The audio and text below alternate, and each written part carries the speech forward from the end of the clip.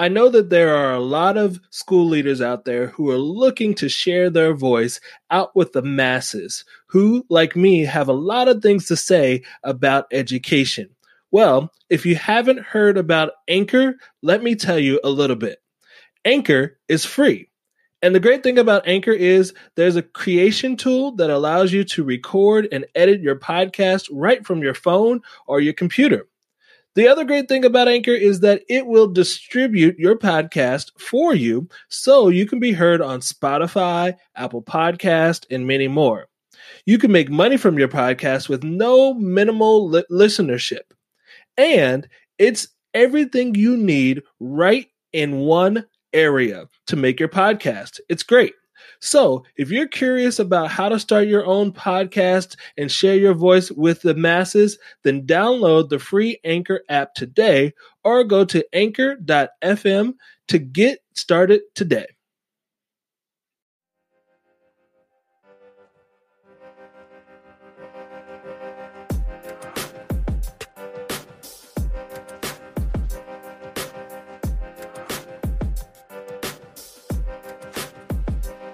Welcome to the Educating on Purpose podcast. This is the podcast designed to provide educators with practical strategies for empowering students and educating with a purpose. I'm your host, Brandon House. What's up, everybody? This is Brandon here, and I have a very special treat today. I know that right now we are going through some tough times in the world with the coronavirus, and everybody's a little bit stressed out, but I thought it would be fun to play a little bit of a game today on the podcast. So you might hear a little bit of a different side from me, and you also might hear a new voice today. Today, I have on the podcast the lovely, the best wife, the best mother on the face of the planet, and I'm not saying that just because she's sitting right next to me. I'm saying that because I actually mean it. I have with me my wife, Elizabeth. Say hello. Hi, everyone. So, I have my wife, Elizabeth, because one thing that I'd like to share with everybody is that, Elizabeth and I, we both share a passion for education. And not only that, more specifically, we share a passion for urban education. And so, early in our lives, before we had kids, we were both in education. My wife now stays at home with our kids, but she is also a licensed clinical social worker. And so she worked at a couple of schools in her career. And I thought it would be fun for her to jump on the podcast because we're going to do something fun. But before we do that, I just thought it would be cool just for a quick second, Elizabeth, why don't you just share a little bit about yourself, a little bit about what you've done in education, and then we'll jump into the fun game that we're going to play. Okay. You literally I'm putting her on the spot right exactly. Now. You didn't tell me to prepare a about me section. Like, I don't. This is a part of the game. What in the world? A little bit about me. I got nothing. What you want? Don't know. Tell us about the types of schools that you've worked in. Tell us a little bit about, your main priority as a licensed clinical social worker. Gotcha. Okay. So, like you said, I worked in two different schools. One was a very urban school. It was about 95% free and reduced lunch. And, it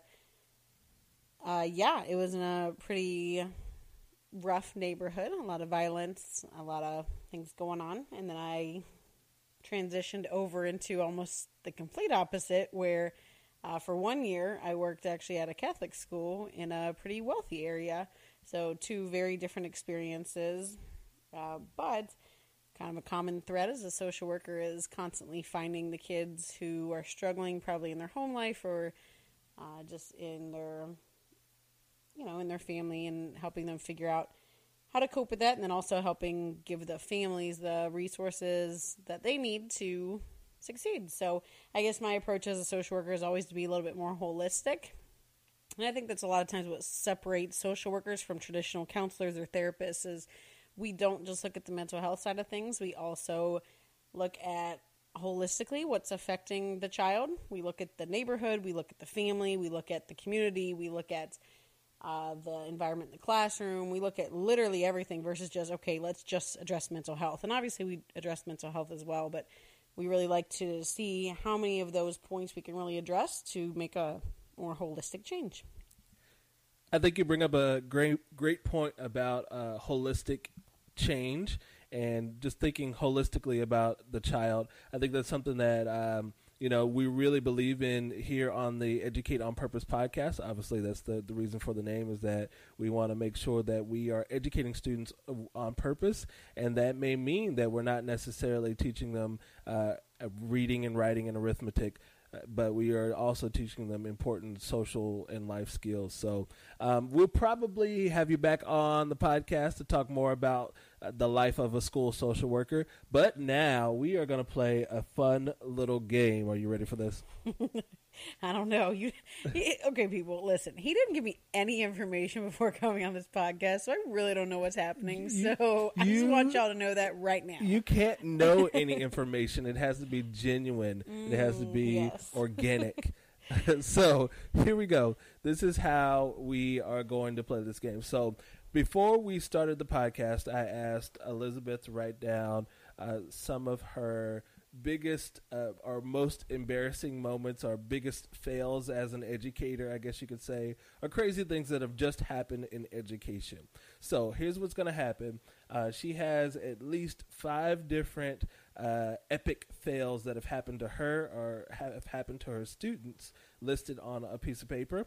I have the same, and so I will call out a number, just a random number, and she is going to recall that story and just share the story. Now, what she doesn't know is after she's done sharing the story, then she's going to look for the silver lining. Now, what you need to know about me as a person is that I am an eternal optimist, and I love looking for the happy ending in everything. That's just who I am.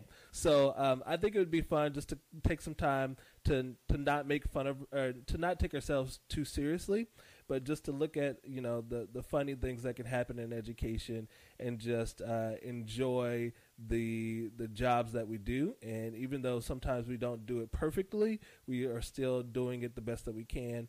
And so this is just going to be a fun podcast where we just share some of the crazy things that have happened to us as educators, and then also just sharing what we've learned from that experience. So are you ready, Elizabeth? I'm about as ready as I'm going to be. This is great. All right. So you've got 5 things. Who wants to go first? You want me to go first, or you going to go first? You go first. You start us off. So you want show us how it's going to be done. Okay. So you're going to pick a number for mine. Yeah. Okay. So pick a number 1 through 5, and we'll see how this goes. All right. Do number 2. Number 2. You must have read this right off the bat. I didn't read anything. I'm over here minding my business. Okay. So I can't even, I don't even know if I can tell these stories without cracking up. But so I taught 5th grade for almost 7 years. I think it was 7 years. And so in my experience, I've had quite the range of personalities in my classroom. In this classroom, this particular school year, I had a student who definitely was either all into the lesson, or he was not in the lesson at all. So he was either completely focused and didn't want anything to distract him, or he wanted nothing to do with the lesson at all. He was focused on something else. He could never keep his attention on one specific thing for too long. And so that meant that I had to have these really engaging, crazy out-of-the-box lessons. And what I figured out for this student in particular was that they loved stuffed animals. And so, yeah, believe it or not, 5th graders loving stuffed animals, having it on the desk. And I had a whole batch of stuffed animals that were on my desk. And I would jump in on that real quick. I actually had 8th graders at my school, and I would have 8th graders come to my office and regularly cuddle with the stuffed animal while they were talking. So that's just a little side note for all y'all educating, even like the older kids. They also look for comfort, and they may not ever say that that's why they're there, but yeah. Yeah. So, and especially for this student, this is what he needed. Was he always needed something to comfort him, and Anyway, I could tell more about that person later on. But anyway, so this particular time, the student was having a hard time all day learning, and I told him, I said, you know what? I will let you have a stuffed animal at your desk, sitting in your lap, if you can finish this assignment without moving, without talking, without doing anything else. I want to see your best focus for the next however many minutes, right? So he's working. It's an independent practice. Nobody's talking. I'm just walking around making sure that everybody is doing their work. And as I walk around, I start to get this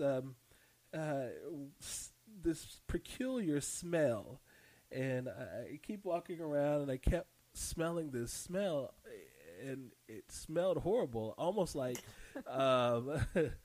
almost like somebody had had an upset stomach. They had a little too much to eat, and it was a little too much of the wrong things to eat.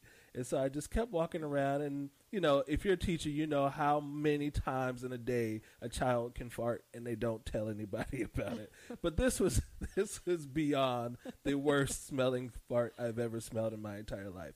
I'm not lying to you. And so at one point, fifth graders, they don't know how to keep it to themselves. And one student said, "Oh man, it stinks in here. Who did this? Oh my goodness." And I just kept walking around and, trying to get down to the root of it. So I'm sniffing around and trying to figure out who it is.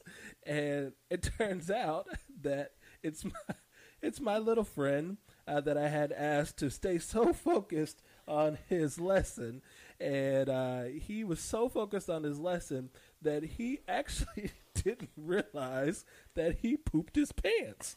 And so I had to figure out as a teacher how to get the student out of his seat and down to the nurse's office so he could change his pants. And so, impromptu, "Hey everybody, we're gonna go outside for recess." So while everybody went outside for recess, I told this student, I gave him a hall pass and asked him to be the last person to walk out. And he ended up going to the nurse and changing his clothes. But yeah, that was a little crazy. I remember the day you came home and told me that story, and you were like, "So one of my fifth graders pooped his pants in class today." I was like, "What?" Yeah.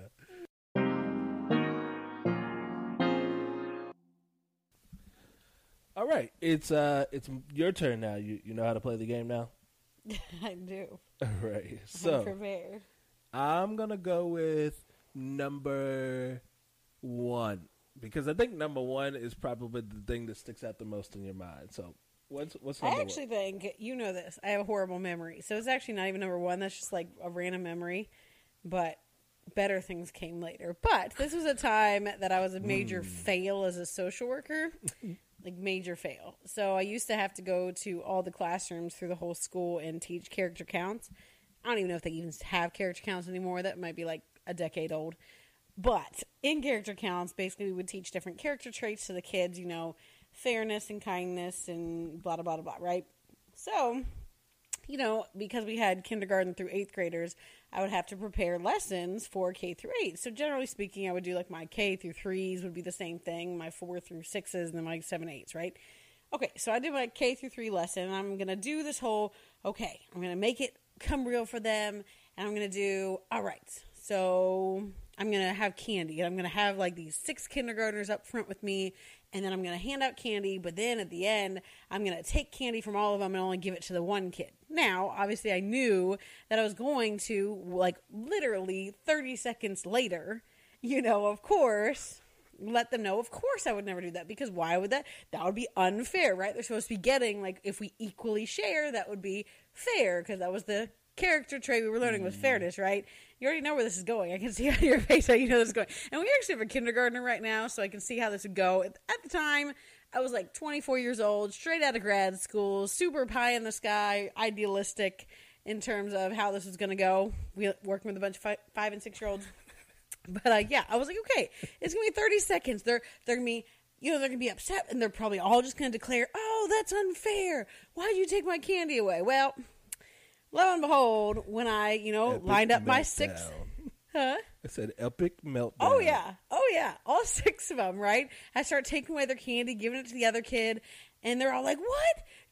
No! Why'd you take my candy? I'm like, I know. Like, I just thought that they would do better with it, right? Like, they looked like they were really hungry with the candy, you know? And I've got, like, 2 kids who are like, oh, man! This is so unfair. Like, stomp off, start crying to their teacher. The other ones are around me, like, tears just starts flowing down their face. I was like, no.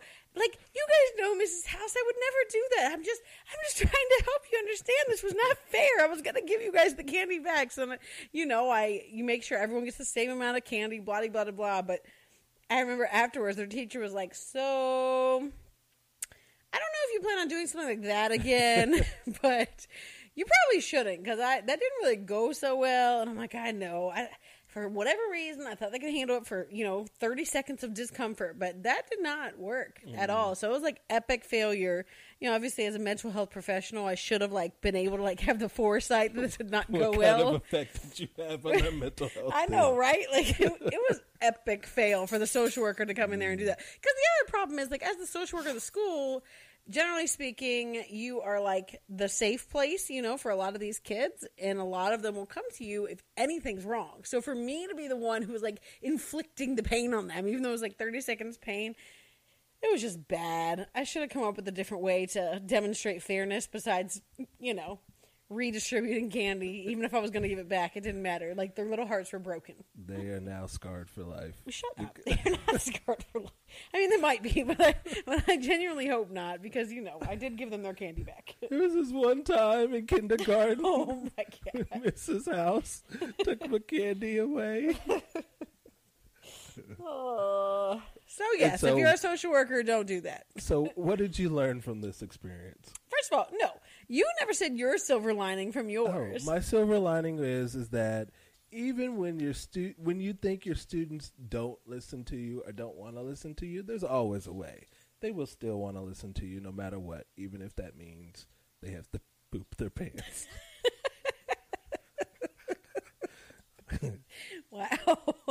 That's great. Mm-hmm. My silver lining is I learned to always very carefully evaluate my lessons for the age group I'm talking to that day. You can't rush through and be like, oh, it'll be fine. They can handle it. Just really remembering who you're talking to. So, good lesson to always remember the age group that you are addressing. Because even though that same lesson went fine in first, second, and third grade, it did not in kindergarten. So just remembering that. Nice.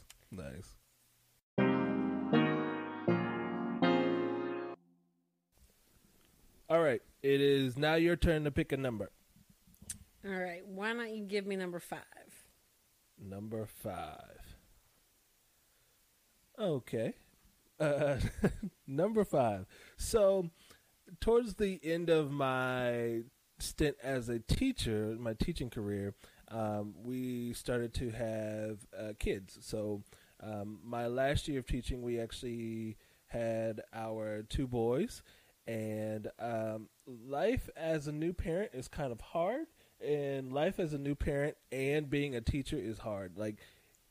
Educators, that we spend most of our waking hours thinking about a fantastic lesson plan, grading papers, calling parents, solving issues. I mean, all day, every day, all we do is think about what we do at work. And so it's hard doing that and also being a new parent where you have a newborn that is crying at random hours of the night.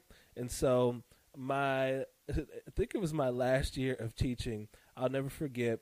For some reason, after lunch was always the hardest time for me. My kids would go get lunch, and then I would eat my lunch, and then we'd go outside for recess. And I'll never forget, I had this routine. My kids would come back in for recess, and I would have them come in, and I would have them turn off the light, and they would rest for literally 2 minutes. No lie. That's it. 2 minutes. Nothing else. Just 2 minutes to sit, be quiet. You can read a book. You can close your eyes. You can go to sleep. whatever. It doesn't matter. Just 2 minutes silence, so that way we can calm ourselves down, and that way we can get back into the whatever we're learning that day.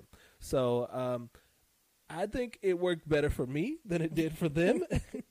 And so I remember there was one time in particular where I was getting ready to teach a reading lesson after our 2-minute break, and the lights were off, and I was exhausted. And I will never forget, I remember turning on the light, and I walked to the front of the classroom, and I started talking, and I don't know what I was talking about, but I remember that my eyes were closing and I was falling forward. I just kept dozing off while I was talking, and I was trying to keep my head up, but I was teaching and I was dozing off at the same time. And at some point, I think what happened was I started to dream while I was standing up. Word. And so I was dreaming about something. And so while I was teaching, I think I just said some random words. And what woke me up was, Mr. House, are you okay? And I had literally almost fallen over into a desk for a student that was in front of me. And like literally, I was so exhausted that I didn't even realize that I was standing up teaching, and I was falling asleep while I was teaching.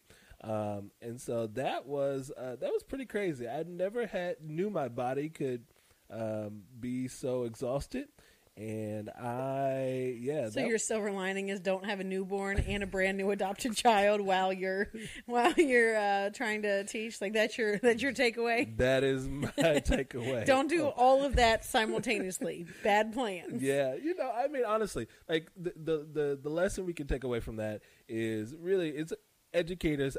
This is something that I'm learning late in my career now is just self-care overall. And I just think it's important that somehow, if there's any way that you can help it, make sure that you can find some ways that you compartmentalize your personal life and your professional life, and don't let it bleed over, because self-care is important, and you can't be your best self as an educator if you're not taking care of yourself. So that's still a very hard lesson for me to learn, but I think it's something that's important.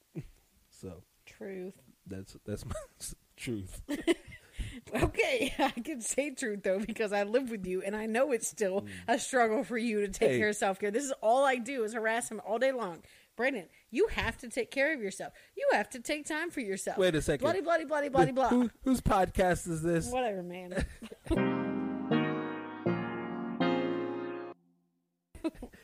Anyway, okay. So I chose one last time, didn't I? You said the best was at the end. No, I just said that it wasn't necessarily the one was the best. Okay, I think let's go with number 4. Okay. Oh, okay. So this was a time. Good one. Well, not necessarily. If you listeners out there possibly have someone difficult you work with, specifically a boss who may be difficult to work with, you will appreciate this story. So, as I already mentioned, the first school I worked at was a urban school, and one of our biggest challenges is that we actually did not have transportation. We didn't have buses. So all the parents were expected to bring their own kids to school, or a lot of our kids walked, or even some of our kids took some public transportation to get to us. But either way, we didn't have school buses, which we were a charter school, and we didn't have a lot of funding, and blah, blah, blah, blah, right? So, for those of you who have worked in urban environments, you know that typically attendance issues are pretty high on the list of a struggle for, a urban school anyway, right? For all the reasons that I'm about to mention, right? Like half the time, if your transportation breaks down, you're going to be obviously late for school. And if your parents are running out of money for gas, then you're going to have a hard time to get there. All the different challenges that as a social worker, I was trying to work to address, right? I'd try to help the families with gas cards, or I'd try to help them with bus cards, or whatever it might be. But our attendance issues were getting out of control. We had some kids who had 40 absences or 20 absences, either just astronomical absences, and nothing had been done about it. So I was, of course, tracking all this as a social worker, getting really concerned for a lot of my students. Some kids would be tardy every day of the school year. Like I remember halfway through the school year looking, and they had like literally 80 tardies, and some of these kids were coming in 2 hours late for school. So you take 2 hours times 5 days a week times all those weeks they've been in school, they've missed quite a bit of their education. So, I go and I present this information to the principal, and I'm like, look, this is a really big problem, and we really have to address it. Well, he was like, yeah, we'll meet. I was like, okay, cool. The next week, continued to drop him off some information, was like, hey, look at these numbers. We really need to address this. And he was like, yeah, we'll meet. So then the next week came, and I was like, hey, we really have to look at these issues. I've been bringing this to you for about a month. We need to meet. He was like, yeah. So by week 4, I decided to print it all up, write a letter to him with all of my concerns, be like, look at these families. We're clearly not educating these kids. Well, he was not very happy with me that I chose to be so blunt and direct with how I did not appreciate the fact that he was not addressing the issue. So I had an outside supervisor because I was a contracted in social worker. So he apparently decides to contact my direct supervisor and say, we have an issue with the social worker. She decided to write me this strongly worded letter and blah, blah, blah, and she's being insubordinate, whatever, right? I really want to see what's in this letter because I've heard this story like 10 times.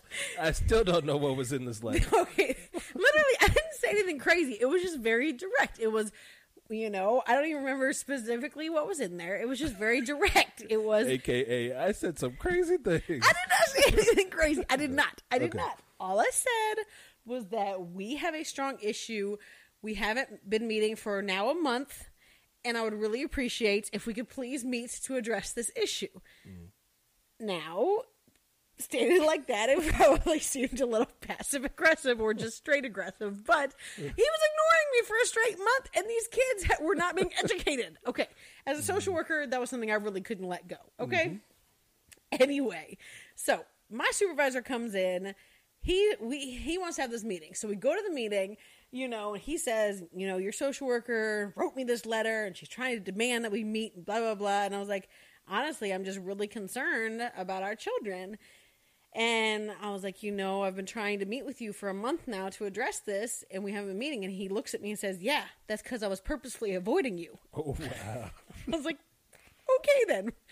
Right? So, I try to take the humble approach, and I really apologize. I was like, I'm very sorry. I didn't mean to offend you.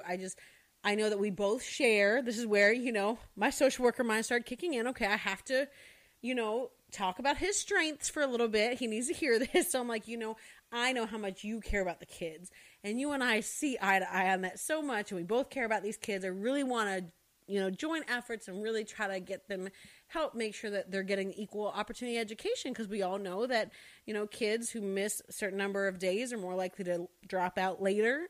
Just research, just trying to state, this is something we both know, that we just want to make sure these kids have an equal chance at success as well, right? So the meeting ends. Everything's fine. Like I said, I didn't take a combative approach, which that's a tip right there for y'all. If you're working with someone difficult, try not to take the combative approach. Maybe my direct letter was moderately combative, but,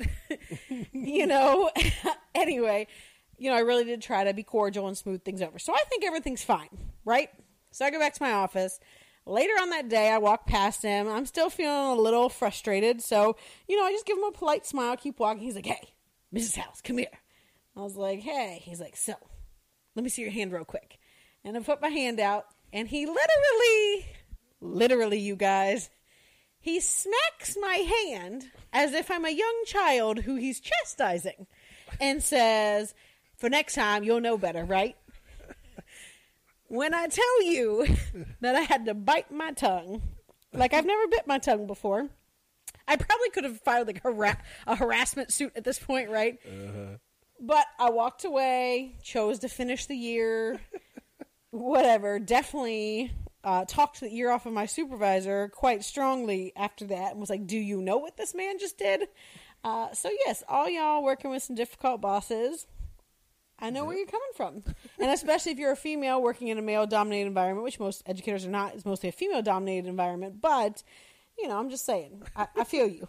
Because it's so funny because this event probably happened maybe 10 years ago, and you still feel the same way you felt. Because the man slapped my hand like I was a small child, not a working professional in an environment. Oh, I can't even.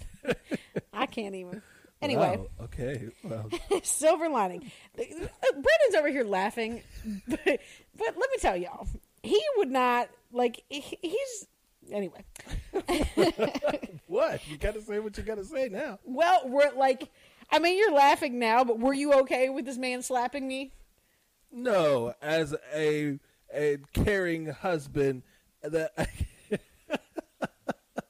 no, honestly, professionally or personally, I think that it was just a bad choice. But in every profession, in every job, there's always that one person that's always going to do dumb stuff. And we've had some interactions with this person before in other scenarios, and so I think when you came home and told me the story, I wasn't super surprised. I mean, obviously it was super unprofessional. And if you're a leader, I highly recommend not doing that if you want to keep your job. But yeah. He ended up losing his job the next year. Yeah. But. So, I just think it didn't come as a surprise because of the actions that he had taken in other scenarios. So, True story. So, silver lining. I don't even know. What doesn't kill you makes you stronger. No, I would say just keep fighting for what you strongly... I think you have to keep fighting for kids no matter what. And even though that was his response, was to call my supervisor and was to, slap my hand and tell me he was purposely avoiding me and all that jazz. I kept then trying to problem solve. Well, how am I going to get this man on my side so that we can work together? Because obviously anyone knows this. I mean, you're not going to be able to accomplish anything without the support of your principal. If you're working at a school, good luck. You have to, especially if you're trying to do broad school-wide change, which is what we were trying to accomplish with new attendance policies and support for attendance policies, whatever. So I knew that I had to take a different approach. And so I really... just had to evaluate, okay, how am I approaching him and how am I going to get him on my team? And eventually I was able to get him on my side and see that attendance was an issue. And I just kept having little bits of information conversations with him so that he eventually did see my point of view. I found that the non-direct approach with him worked better than the direct approach. And so I think that if you're an educator and you see that something is affecting your students and you're something really passionate about it, even if you're being stopped, I would say keep trying to find a way to, get your principal on your team in a way that's still respectful, because even if they act unprofessionally or don't see things from your side, you have to figure out a way to still maintain your integrity and maintain professionality. Is that a word? Professionalism? Thank you. That's the word I'm looking for. I'm like, that didn't sound right. So you have to find a way to, maintain your professionalism and figure out how to get things accomplished. Yeah. Okay. And one thing that I think that you brought up that I think we may need to bring up in a later podcast is just talking about how to overcome some of the adult challenges that happen at schools. Myself as a leader, I think that's something that is extremely important is maintaining a solid adult culture. And so it may be helpful just to have some tips and some tricks on how to overcome those challenges and get your principal on your side, or, meeting face-to-face with a colleague that you're just not seeing eye to eye with, and how do you overcome those challenges. So that may be something we'll talk about in the future.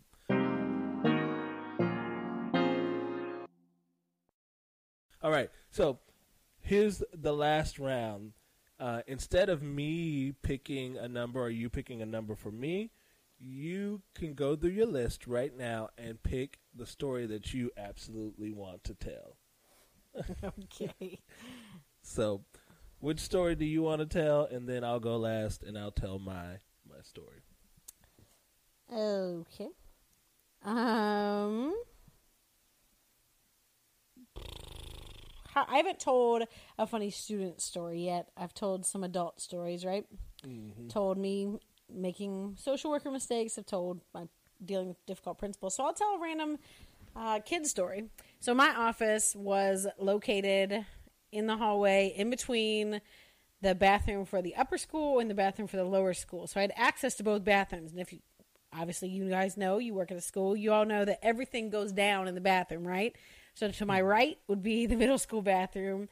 And sometimes I'd hear all types of things going on there. I'd bust kids doing all types of dumb stuff, you know, and send them back to class, let their teachers know what they were doing. And then to my left was the little kid bathroom. Now, granted, not much drama ever really happened in the little kid bathroom. It was like K through 3 would use that little tiny bathroom, and not much occurred. But one day, I'm sitting in my office, and all of a sudden I hear a whole bunch of second graders screaming, "Oh my goodness, stop! What are you doing? No!" And I was like, what is happening? You know, because it's dead silent, you know, so I run out to the hallway. It's the boys' bathroom, and I'm like, "Boys, what is happening?" And I hear one of the kids yell, "This kid's pooping in the sink." I was like, what? So I have to run into the bathroom, and one of these little kids, these second graders, is literally perched over the sink, pooping in it. And I'm like, "What are you doing?" He's like, "I had to go and all the bathrooms were full." It's like, oh my gosh. Right? So there's poop everywhere in the sink. The kids are all screaming. I'm like, I don't even know what to do. I don't even know how the kid got up there, right? So I'm like, okay. So I like send one of the kids to go get their teacher, because I'm like, y'all need to get your teacher, like, because I really didn't know what to do at that point. So got the teacher, got the custodian, got it all cleaned up. But that happened in one bathroom. Meanwhile, later that week, I hear the biggest crash I've ever heard in my entire life. I'm sitting in my office getting a report done, and I hear a huge crash coming from the middle school bathroom.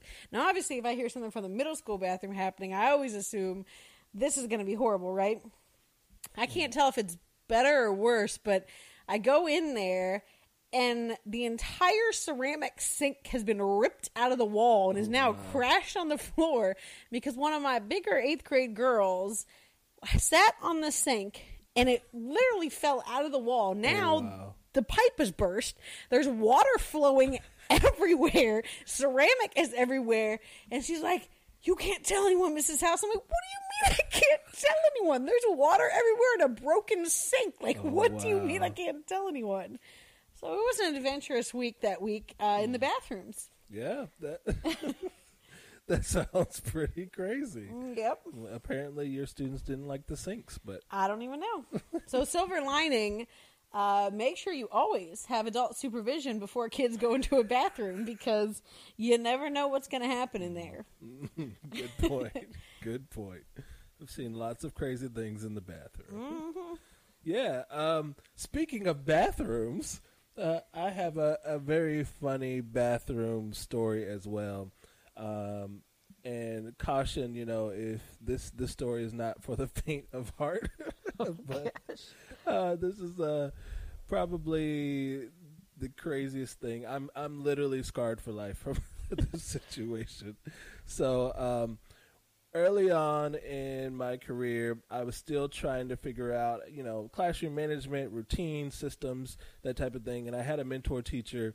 When I first became a 5th grade teacher, she said to me, "Whatever you do, don't let your 5th graders go to the bathroom and just keep asking to go to the bathroom. You have to have a system. You have to figure out what the system is. So if they ask to use the bathroom, tell them no at least one time. And if you tell them no at least one time and they ask again, then you know they really have to go to the bathroom." So that was always my idea. But I had one girl. Let's just say her name is Alicia. And so Alicia was a big talker in the class, and she sometimes liked doing work, sometimes she liked not doing work. She liked to talk instead. And so I always had to, you know, get Alicia straight, make sure she was always focused. And so there was this one day where just things were just a little crazier than normal. She was talking more than normal, and she probably at least 5 times before lunch, before halfway through the day, she had asked to use the restroom. And so it's the second half of the day, we'd come back from recess, and mind you, this is fifth grade, and Alicia keeps coming up to me and she says, "Mr. House, I need to go to the restroom. I need to go to the restroom." And now I'm just like completely fed up. I'm like, "Alicia, you have been talking all day. You think I'm going to let you go to the restroom now?" Like those two are connected in some type of way. Like if you talk, you can't use the restroom. I don't know how that makes sense, but somehow that made sense in my mind. But so I was like, "You think you can go to the restroom? No, go sit back down." So she sat back down, and I see her doing the little potty dance, and she's rocking back and forth. And so I look over at her while I'm teaching, and I was like, "Alicia, you can go after I'm done giving these directions, and you can go from there." And so I give my directions, but then I was like, you know what? She seems to be focused. I'm not going to let her get up. This is the first time she's not talking all day. I'm going to make sure she's still working. So the kids were doing a little assignment that we're working together in groups, and I just see her do the potty dance again. And so, right when I got ready to tell her she could go to the restroom, a student asked me, could they have some help? So I walked over to their desk, and I was working, and I had another boy in class who was a class clown. He was a comedian. And he looks over, and my back is turned, and he looks over at Alicia, and Alicia is like doing this weird movement in the dance, and he looks over at the chair, and he says, "Oh my goodness, Alicia's bleeding!" Oh, my word. He's screaming at the top of his lungs.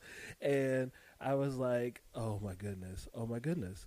I didn't know what happened. If you are a teacher of younger kids, kindergarten, first grade, you don't necessarily have this challenge. But fifth grade girls, this is the time where they are experiencing their first cycle. And so they don't necessarily know how to articulate what's really going on. And me being a male, what was I supposed to do? So I'm just like, I didn't even know this was a thing. Like, you're in the fifth grade. Okay, but you were a married male at that point. Okay, like, in the fifth grade?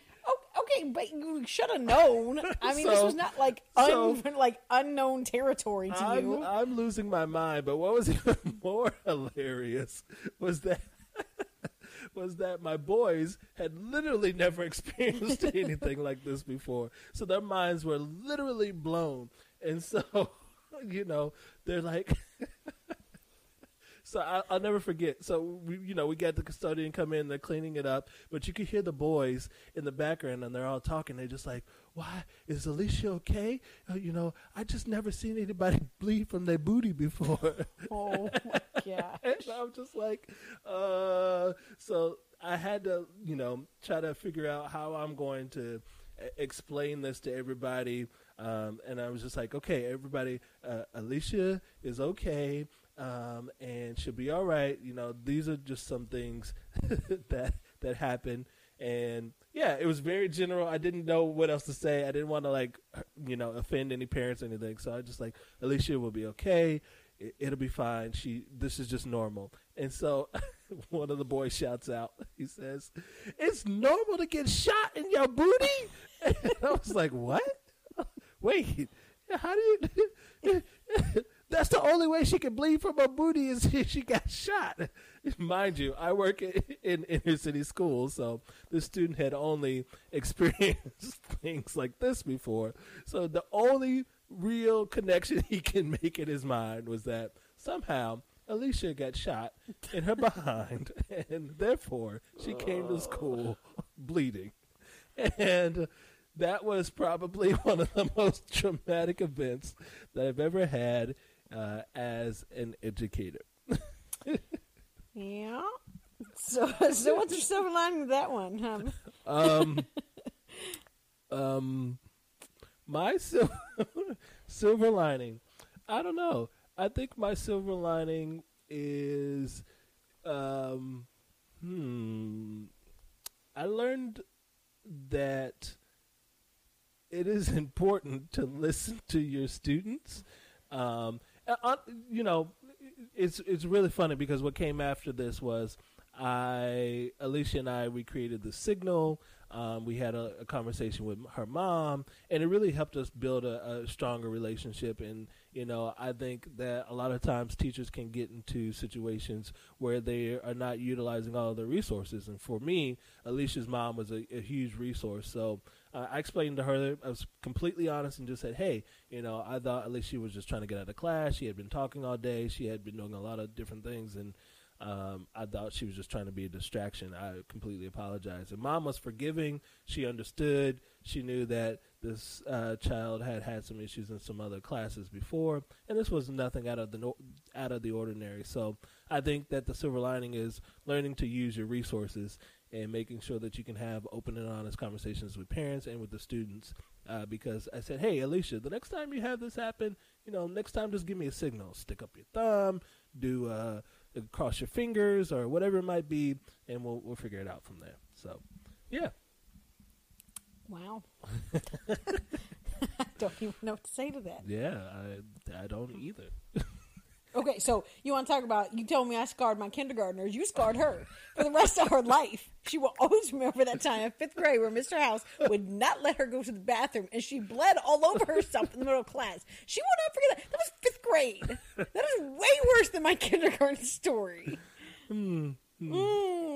5th grade is like the time, like especially for females, probably for males as well, where, you're starting to become very hyper conscious of, social constructs and people around you and social circles. And like, it's all very important what people think about you. So like, yours is way worse. That's all I have to say to you. So all this harassing you were doing for me, that I scarred my little baby kindergartners, you scarred her too. So that's all I have to say. Aren't we encouraging to one another? We're just so encouraging. On that note. On that encouraging note. Well, this was fun. Thank you, Elizabeth, for being on the podcast. Anytime. I hope that we can do this again. We might do like another round. Part 2, man. We got more embarrassing things that both of us have done. Way more embarrassing things that we could do. But which let you know, educators, I mean, if you've done dumb stuff, it's all right. You just pick yourself up, keep rolling, because there's someone else who's done dumb stuff too. As long as you're there caring for your kids and making sure you're doing the best for them, it's all going to be all right. Exactly. Just kind of reflecting back to what we talked about at the beginning of the podcast, this is a fun time for you just to, we are all in a situation now with this new way of learning, with online learning. I know that most of you are probably doing some form of that right now, and you're going to make some mistakes. You're going to do something that's really just dumb. You didn't even think that you would even be possible of doing something so crazy. But that's all a part of learning. So, I would take this time just don't take yourself too seriously. Be a lifelong learner. Be a lead learner. And just think to yourself about how can you take this mistake that you made and make it better in the future. And, anything that you do that's for our kids, they need you. They need you in the classroom every day. They need you because they may not have anybody else. So continue to do what you do, and remember to educate on purpose.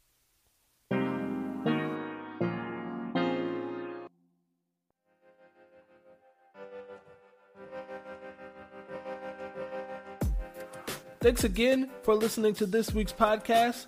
Be sure to check out the show notes and find all of today's helpful resources that were mentioned.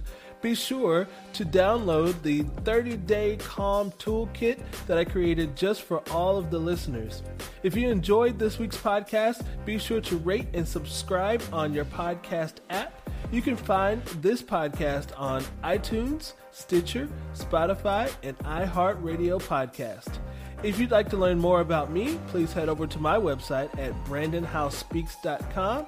You can also follow me on Twitter at B_HouseSpeaks. Also, don't forget to join me on my Facebook page at Facebook.com/BrandonHouseSpeaks. Thanks a lot for listening, and remember, educate on purpose.